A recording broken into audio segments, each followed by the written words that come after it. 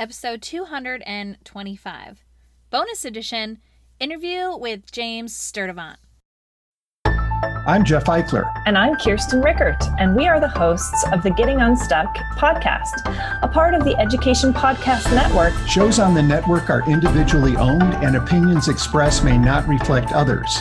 Find other interesting education podcasts at edupodcastnetwork.com.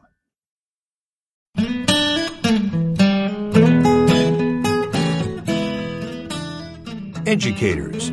Is your passion tank running on empty? Look no further. Gretchen of Always a Lesson has a double dose of just what you need. Come fill yourself up with an empowering educators podcast to start your day feeling empowered.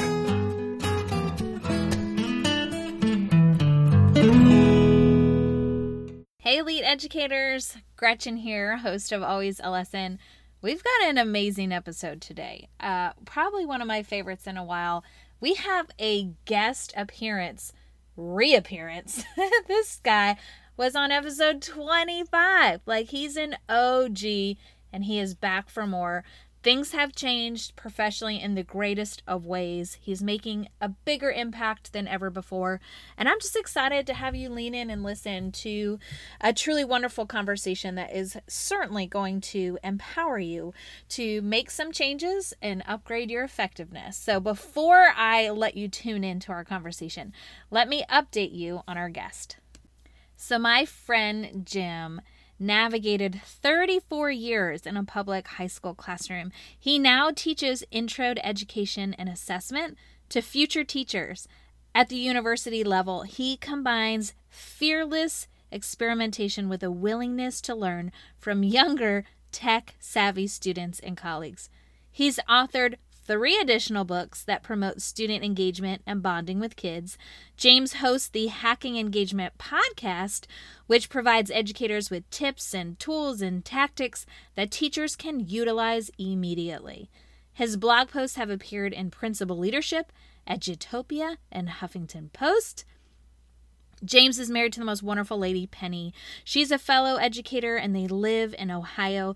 They have 3 children and 2 grandchildren, and he relishes his role as a classroom teacher and works to keep his perspective fresh, authentic, enthusiastic, and most importantly, relevant. And we'll be talking about that word relevancy a lot today.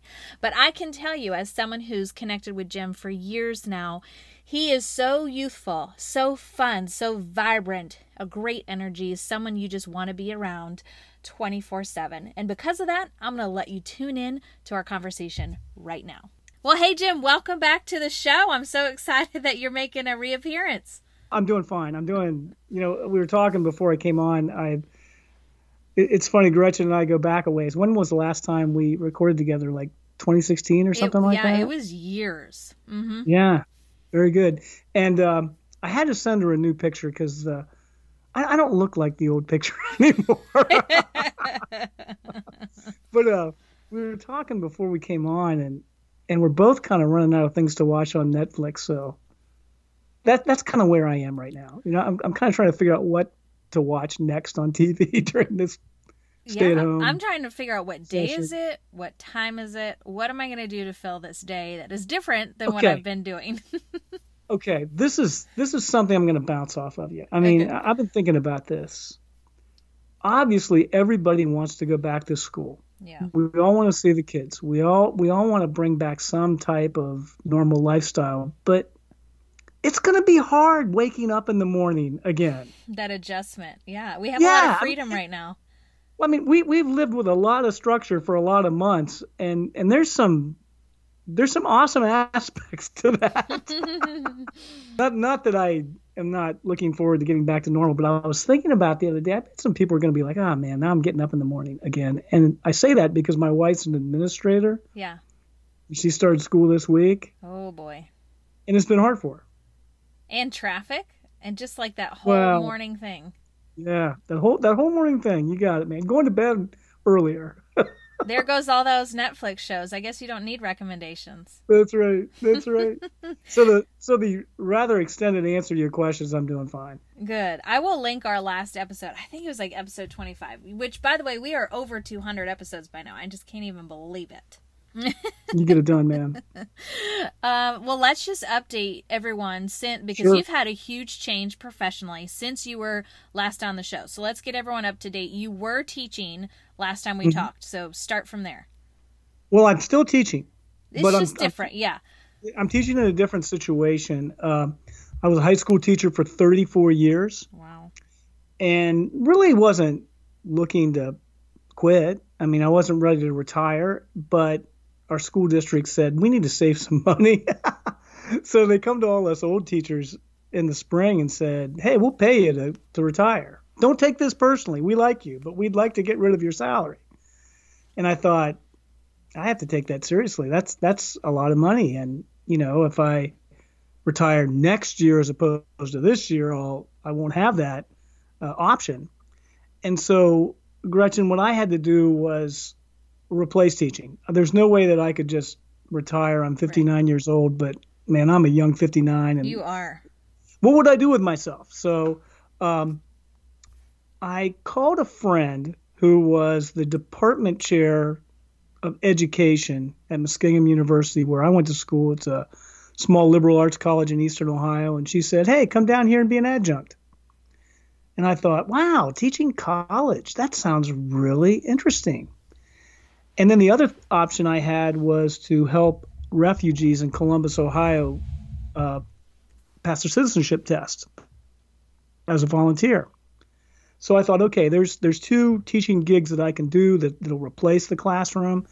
And Gretchen, it's been a blast. I've had so much fun doing these jobs. Yeah, when you mentioned it, I think it was either in the Voxer group or on social media where you announced that you're retiring. I was like, oh, that's so exciting. But when you explained how it was done, I've never heard of that. I don't know if that's common practice for Ohio or just in other states in general, but we don't have that option where they're basically paying you to leave. Right. They should explore it, because the idea is that, you're at the top of the scale. Yep, you're expensive. You're expensive, and so they pay you a little bit. They pay you a lump sum, but then they have a younger teacher replace you and save money. Totally. So it is a win-win. Well, you just weren't ready. It kind of like took you by shock. Like, wait a minute. I think that was kind of the way to go, man. And and I had more kids ask me to hand out their diploma at graduation. It was just it was perfect timing. It was perfect timing. And I have to tell you what's strange. I brought down one of my high school administrators to present to my college class. And he comes walking into this college building and he goes, I can't get over how quiet it is here. Because, K-12 schools are pretty chaotic. Yeah. And what blew him away and what blew me away was a student was taking an exam from me the period before he presented. He got done, came up and gave it to me and walked right out the door. And I thought, a kid in college can do that. Yeah. And in high school, I would have had to figure out something for him to do. I would have had to warehouse him, keep him quiet, keep him busy for 15 minutes while everybody finished up. Such a different world, like independent. Oh, it is. I think the K-12 could take some aspects of that and implement them, and it would be wise. Well, I think a lot of this virtual learning due to COVID is going to force folks to operate that self-discipline. Like, here's your pre-recorded lessons. You're going to have to learn time management. You're going to have to check in. You got to be on this discussion board. And I think that's a lot of college stuff that high schoolers could really benefit. And I think they're going to be ready to move to that type of learning environment. I think the younger group, maybe not quite so ready for that, but definitely the middle school and high school, I think would be a great bridge to college. I agree.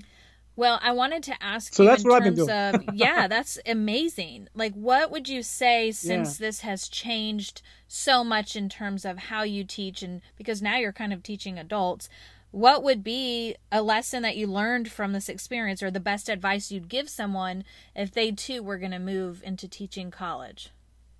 Teaching college is really interesting. It's it's different in some ways and exactly the same in others. When I'm in the class and in the midst of instruction, I don't really feel it's that different, but there is a level of mutual respect that you have with someone who is an adult that just isn't there. Like there's no bus duty. I mean, there's no study hall. There's no like hall passes. There's none of the stuff that would drive you crazy about the institutional setting of a K-12 school. Well, it's a good chapter. It's something different. You can still utilize the same skills. You have room to grow. It's a new challenge. And like you said, your wife's still working, so this keeps you occupied so you're not like waiting around for her to come home. and I'll tell you, Ohio has an outstanding retirement system, which is good because what they pay me is almost criminal. Don't even. Well, I'm Don't talking rub about it in. as an adjunct, you make virtually nothing.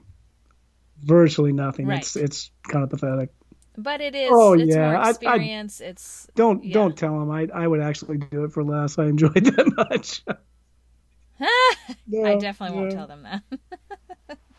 Well, you also are now part of Hacking Engagement. Can you get us up to date on what that's all about? When I wrote my first book in 2014, and believe me, I'm just some obscure teacher from Ohio. I really am. I still am.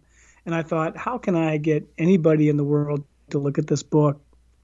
And I liked listening to podcasts. And so I just started putting out feelers to people like yourself, Jennifer Gonzalez.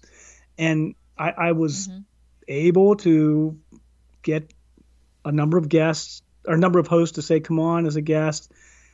And through that process, my publisher, Mark Barnes at Times 10, goes, you ought to do a podcast. You seem to enjoy talking. Yes, you do. And you're good at it. So I started that in 2016, and I don't have as many episodes as you, but I have 136, which is a lot. I never in the world thought that I would do 136 episodes, but it's kind of addictive. Once you start, it is, and go ahead. I mean, I think we're on the same page. Once you start doing that, you don't want to stop.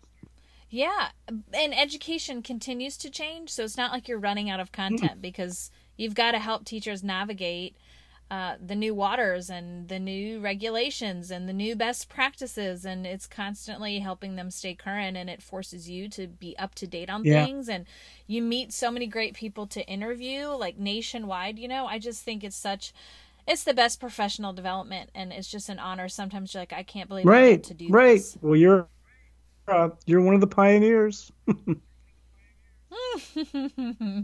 Well, I also want to talk about teaching in Magenta. So you call it 100 Paths to Joy and Well-Being for You and Your Students. And that title, when you were telling me about it, I thought, okay, I have got to learn more about what this means. I've got a million questions, and you did a great job explaining it, but I want to hear more about, tell us about that color. I know there's a great meaning behind it, and why you decided to put this into a book. Well, before format. I do that, how about if I give you the elevator pitch?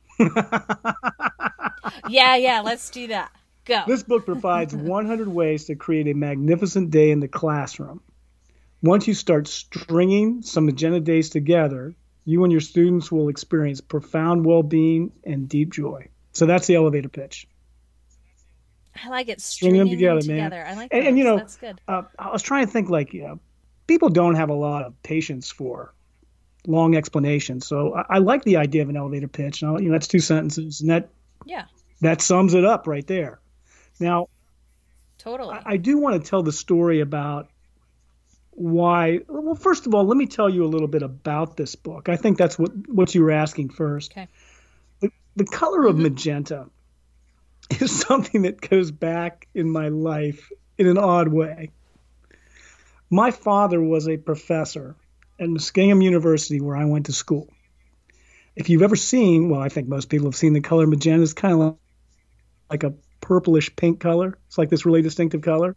Our colors at Muskingum are black and magenta. Now, that's really bold to say that. And I think most of the athletic teams are too like chicken to actually wear magenta, so they just wear black and red. But so like I grew up with this interesting color, and then I was thinking about a title for this book that I wanted to write on helping teachers create magnificent days, and I just kept thinking about this color magenta, and so I just looked it up online, like its meaning. And so what I did in this book is take these 100 paths, which I'll talk about momentarily, and break them up into 5 categories that are attributes of magenta. And here they are. It's compassion, optimism, balance, adaptability, and contentment. So those are the 5 sections of the book. Yeah. Now, what's interesting about this book and what I think will interest some of your listeners, hopefully a lot of your listeners, is it's short. It's an incredibly short book. It's only 16,000 words. Typical books about 50,000 words. This is only 16,000 words. Each one of the 100 paths is roughly between 100 and 150 words. Yeah, it's like a little short, quick paragraph. Now, if I'm you, I'm kind of like wondering, okay, that's kind of interesting. Why'd you write a book like that? So I'm like asking myself a question here. I like it. Go for it, Mr. Podcast host. Yeah. So what happened was about 3 years ago, my daughter-in-law, Nikki, gave me this book. And it's called How to Walk by Thich Nhat Hanh, who's a Vietnamese Zen master. And it's just this tiny book. And it's just got, about 100 ways to walk mindfully. And you open up a page and there's just like a paragraph or two. You read it. There's like a lot of rough sketches, which are really interesting. And then you try to apply it to your day. So, like she gave me this book and I thought, oh, that's nice. And then just kind of put it off to the side and didn't think about it anymore. And then spring break rolled around in a couple months, and I realized it was sitting there, and I hadn't looked at it, opened it up, read a page, which was talking about how when you walk, you need to feel your whole foot, heel, ball, toes, then heel comes off the ground, then ball, then toes. In other words, slow yourself down and be very mindful about the way you walk and feel your foot on the ground. So I thought, okay, I'm going to do that today. And I found that I was thoroughly enjoying walking. I was walking slower. I was walking more mindful. And I thought that was a lot of fun. So the next day I read another passage which talked about stopping and looking at something interesting and taking a few minutes and really deciding what was there. And like within like a week, I was like really enjoying taking this like brief narrative in the morning, reading about it, and then applying it to my day. I also enjoyed the fact that there were some rough sketches besides the narratives. And I thought to myself, man, it would really be cool to write a book like that someday. And so that... I love it. And that's exactly what you did. Because I was going to say, I think Lauren Barnes did it, right? She's and this is what I feel really good about. There are sketches in the book, and they are done by a high school student. And that's exactly the way I wanted it. I wanted a high school kid's voice in that book along with mine. That made me feel really good. So I love that. I retired from I made the decision to retire from teaching in 2019. Had spring break. I was just sitting at home thinking, oh my gosh, what did I do? Is this the right decision? Yeah. And I just had a eureka moment, man. I need to share how I create magnificent days in the classroom, and I need to use Thich Nhat Hanh's book, How to Walk, kind of as a template, as a guide.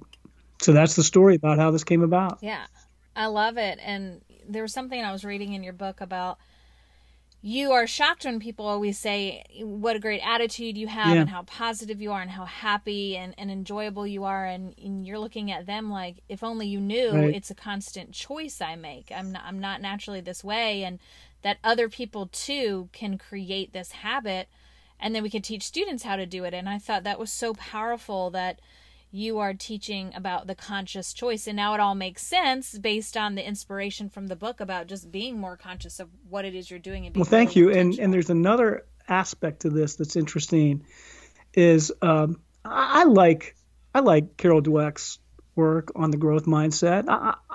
I'm a fan. Mm-hmm. I'm a fan of that concept of, you have some control over your existence. And I think a lot of teachers promote that to students.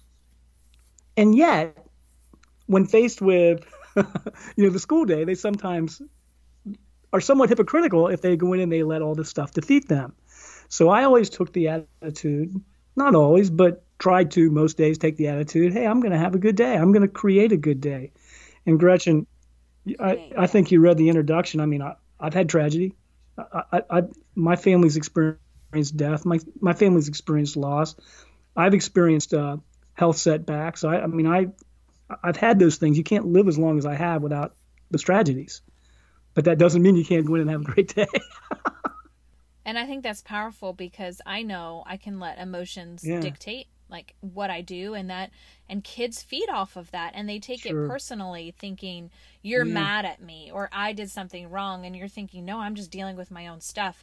And it's an important lesson about maturity and learning the on and off switch and making choices. And it doesn't mean you don't have hard times and that you can't process it later and can't deal with it in other ways. But when you're in front of kids, you have such an impactful opportunity, and you've got to make a better choice. And I agree. I love the way you put that. And that's why I said in my elevator pitch, create outstanding days. Yep. It's because the onus is on you. You can, if you read one of these paths, and this is what I love about this book, reading a path probably would take you a minute, maybe two.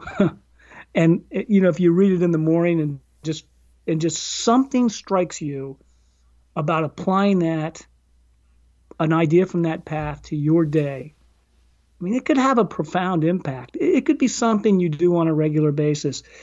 It could be something that could change your outlook on your career. And there's, like I said, 100 opportunities. And, I'm going to challenge anybody to not find something in there that could really improve their existence. Yeah, and I even was thinking, this kind of reminds me of the days of the rip-off calendars that had a good quote, and you started your day. Yeah. And you were even comparing it to, like, this is a sunrise story, not a bedtime story, meaning start your day here. And you even give the directive of, please don't binge this, because I know that we were talking about binging shows before, and this is something you do a little bit at a time, one a day or even one a week, depending on what you're facing and how hard it is for you to build a new habit. But in order for you to really make the change, you have to take the time to really digest it and apply it. And that's encouraging for folks to feel like they don't, even though it's a quick read, that they don't have to sit and do it all at once. I hate confessing this, but my attention span has shortened with technology. I think that's not unusual. I don't read much fiction anymore. I read a lot of nonfiction. I'm not proud of that. But this book, Thich Nhat Hanh, on how to walk, it was just something that was simple and easy to digest, but had a profound impact on me. And that's what I was looking for with this book, Teaching in Magenta. And here's something, Gretchen, you might read a path and think, well, he's talking about something that's not going to happen to me today. I'm not going to be faced with this situation. But you might think back to reading that path and make a different choice, and that excites me. Yeah, I think that's a valid point about, it's kind of like storing nuts for winter. I mean, you're just gaining advice, and when it's time, you're going to employ it. And so, like, don't let it go. Well, you know what? I typed off two of the paths, and I thought it'd be interesting for your audience to hear me read them. Okay, cool. And then I want to tell you two that I really liked. So you go first. I'm curious. Okay, so two of the things that we need to deal with when we get back to school in this bizarre time we're trying to teach is, obviously compassion is something that we need to practice on a daily basis. But I think we're really going to have to be compassionate. We're really going to have to exercise compassion here in a few weeks when we get back, because everybody's going to be out of sorts. So path number 4 is called, it's in the compassion section, it's called Prepare for the Question. Teachers generally dislike hearing, why do we have to learn this? It often seems like the questioner is attempting to throw cold water on your lesson. It's understandable for teachers to get frustrated by this prompt. But today, welcome the prompt as an opportunity. When you think about it, it's a perfectly fair and legitimate question. So go ahead and prepare an outstanding response. Craft such a marvelous response that you provide to students whether they ask the question or not. Yeah. Rather than getting brilliant. upset about the question and overreacting, be prepared to answer it daily. So you want to treat your students with compassion. You have to understand their frustration with some of the stuff that you ask them to do. And, I've been in classes, like I can think of some math classes that I was in where I was thinking, why? Yeah. Yeah, the relevancy. It's like, tell me how I'm using this. And it's Why so do I need hard. it? And, when I was an outspoken kid and I got frustrated one time and I asked the teacher that, and the teacher got frustrated with me. I think that's a frustrating question for a teacher to ask. But if you, Well, so personal. You exactly. feel like it's an attack. But if you prepare for the question, you actually welcome the question and embrace the question. It can turn into like a wonderful moment for you and your students. Yeah, and you can even appoint a kid to always be the, hey, why do we have to learn this? Like at the beginning of every lesson? That would be or kind of prepare cool. a really smart kid to prepare an answer for you. Yeah, there you go. There you build some ownership. So that's my one path that I wanted to share on compassion. And here's another one on balance. And this is path 43, celebrate your sanctuary. And it goes along with what I was talking about with, when you've lived a certain number of years, you're going to have hardship. So if you've lived long enough, you've experienced catastrophe. It could be a health issue, the painful end of a relationship, the death of a beloved parent or spouse, the devastating loss of a child. I've experienced, or dear friends have experienced, each of these tragedies. When they strike, it seems impossible to get out of bed when the alarm erupts. That assumes, however, that you've even slept a wink. But just maybe getting out of bed and going to school are exactly what you need. Your classroom is a remarkable, stable sanctuary. Today, appreciate this anchor. When your world is falling apart, your classroom and your students will be a bedrock of normality. You need to recognize this anchor as a magnificent asset. That's something that's happened to me many times. I bet it's happened to you. When my father died, I was like, who am I? What just happened? Went to school the next day and found peace. I mean, not like grief was gone, but at least it felt normal. It felt comfortable. It felt good to process, how do I teach these kids and interact with them? It just was a tremendous sanctuary. And that's happened to me more than once. Well, that's a testament to the culture you built that room. But I bet you've experienced that too. Well, yeah, and a multitude of ways, and you feel guilty because you feel like you're not mourning somebody, but I think that's what they want, is for you to find your people to help you heal, and your people where you're and just to stop thinking about something for 50 minutes. I mean, like when your brain is just on overdrive, and then all of a sudden you are, I'm in the lesson. Now all of a sudden I can. I didn't think about that for 15 minutes. That's wonderful. I can remember my family went through a really hard time once, and I remember one night I did not sleep a wink. I mean, I didn't sleep at all. And, morning came and I thought, I should probably take the day off. I'm not going to be worth anything in there today. And I said, I'm going to go in. And it was a good day. I actually got to school and got in the groove, and it turned out to be one of the best decisions I'd made. Well, like you said, create awesome days and build better tomorrows, and it's all about the choice. And I think that's kind of what continues to come up in this conversation. Right. It's all a choice. And so those were two examples that, and I read them. It doesn't take long to read them. Applying them is challenging, but if you apply these ideas to your day, you're going to evolve as a person, as a teacher. Yeah, two stuck out to me specifically as a teacher leader. I like this example you gave. I think that it was called Listen with Your Feet or something to that effect. Yeah, and your principal came in. He was all hurried, and he was like urgently telling you something, and you used it as a teachable moment to describe his behavior so that students could kind of guess how he was feeling or what was happening. And the whole point here is when we are in front of kids, the best way to show that we value them and are present is that we point our feet towards them. And because your principal's feet were kind of out the door, he was already moving in to his next thing. Yeah.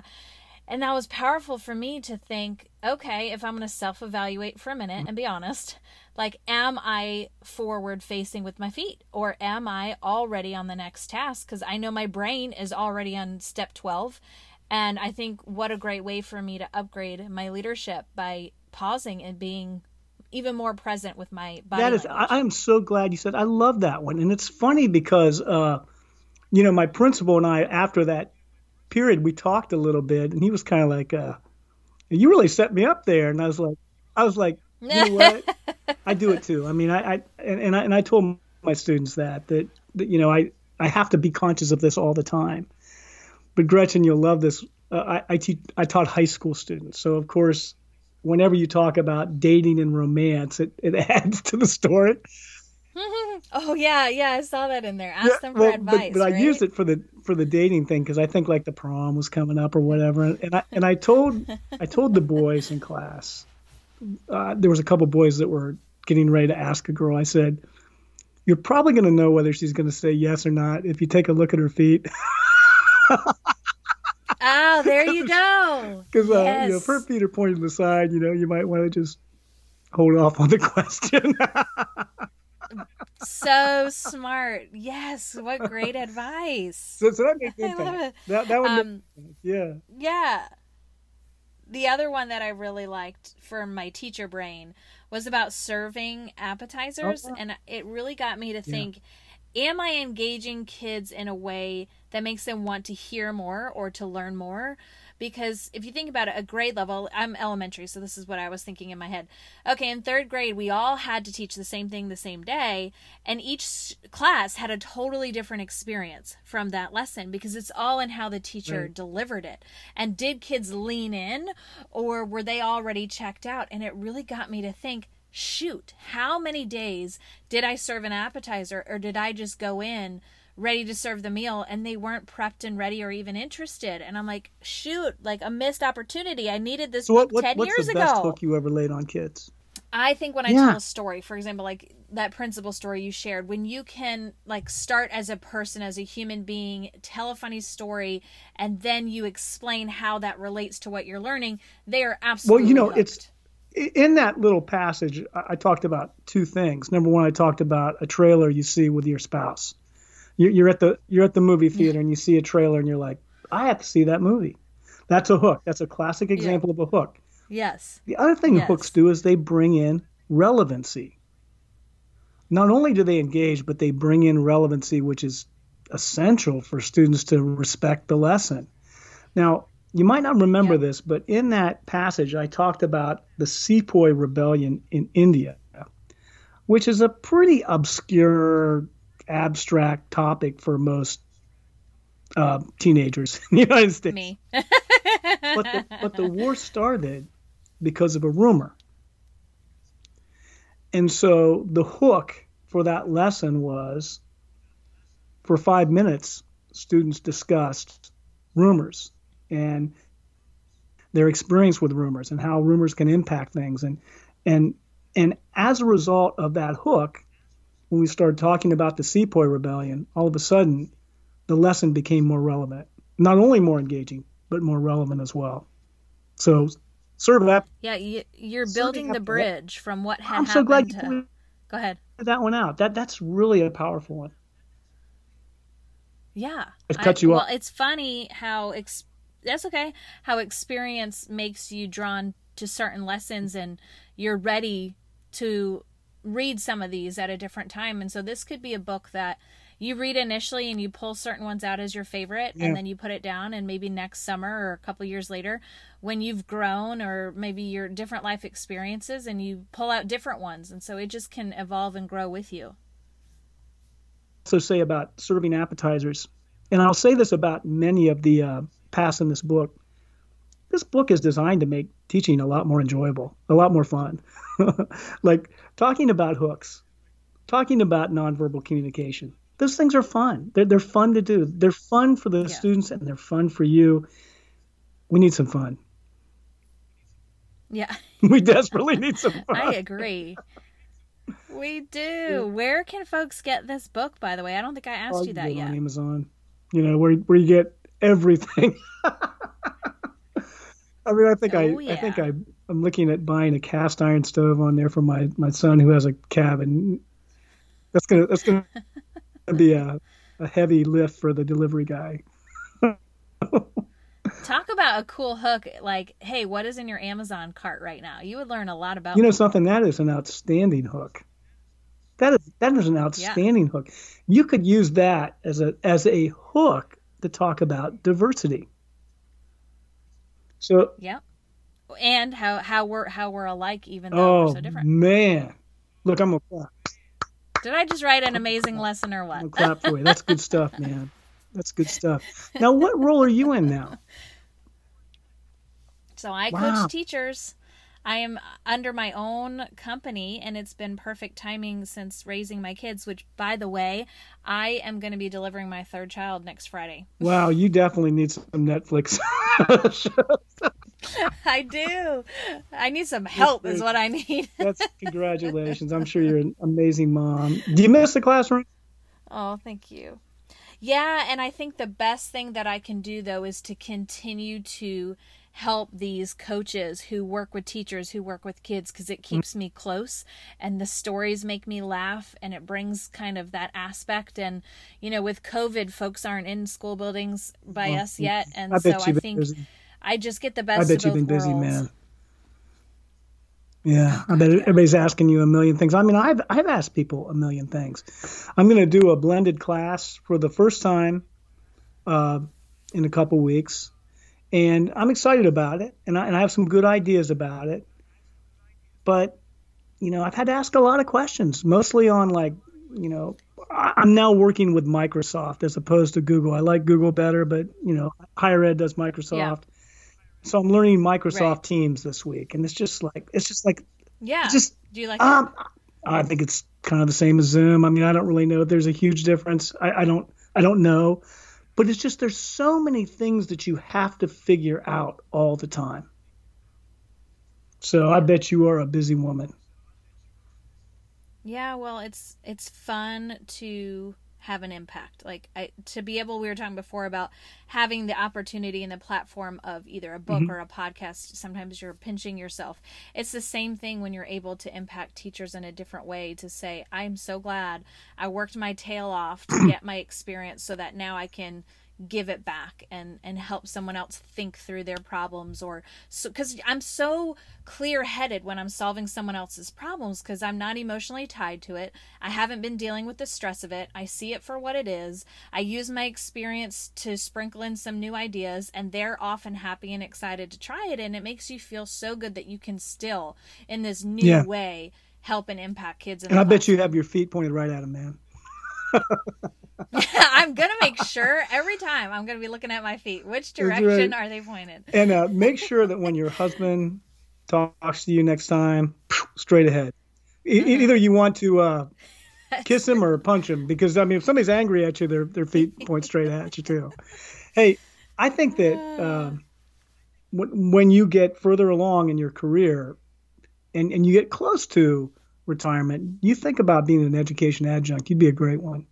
I would love to do it. It would definitely, it's on my list, even though I know, like you said before, they don't make a lot. It's more about the joy and the experience and giving back. It's fun. Well, let us know, how can we connect with you social media wise? I'm James Sturdivant, at James Sturdivant on Twitter. I'm on Facebook. I'm friends with you. I comment on some of your beautiful pictures. And then JamesAllenSturdivant.com, and that Allen is spelled Alan. Sturdivant. Are you ready for this? I'm so used to doing this. S is in Sam, T is in Thomas, U is in uniform, R is in Romeo, T is in Thomas, E is in Echo, V is in Victor, A is in Alpha, N is in November, T is in Thomas. Wow. Isn't that something? That's an English name. Some people think it's Dutch. Some people think it's German. That's an English name. I like it. Do you get a lot of people that can say it correctly? Well, it really is just kind of how it's spelled. So yeah, Sturtevant. Yeah. Some people call me Sturtevant. Some people call me Sturtevant. I think Sturtevant sounds a little more joyous. Yeah, it does. Well, I'm Sturtevant. Beautiful. I like it. Well, Jim, it was so good catching up. You are joy, and this is the perfect book for you to have written. All right, well, let's catch up again soon without it being years. I'm going to start commenting on your Facebook pictures. I'll look for I'll look for another some more offspring here soon, right? That's right. That's right. Wish us good luck with that because we're going to need it. Elite Educators, was that not an empowering message and just an opportunity to think differently about what it is you're doing and how things have transformed in education so much in a short period of time and how timely his contributions are, both with hacking engagement and with this new lens of Magenta, which I think is such a powerful way to look at upgrading our effectiveness. And I just really admire the work that Jim has done, taking risks, trying new things, and making the choice to constantly be his best for kids, because that is what matters most. Whether they're high school kids or college kids, they have a lot to give and a lot to live for, and he makes that choice every day to show up and give his best so that they can go out and return the favor and give their best. So Jim, if you're listening, thank you so much for coming back on. I'm so glad to share an update of your story and of all that you're doing, and I'm so thankful for you, happy for you, and I just hope to continue to stay in touch because you do motivate me to be an even better educator. All right, Elite Educators, that's a wrap for this week's special edition interview podcast with Jim Sturtevant. Now go out and be great because you've just been empowered.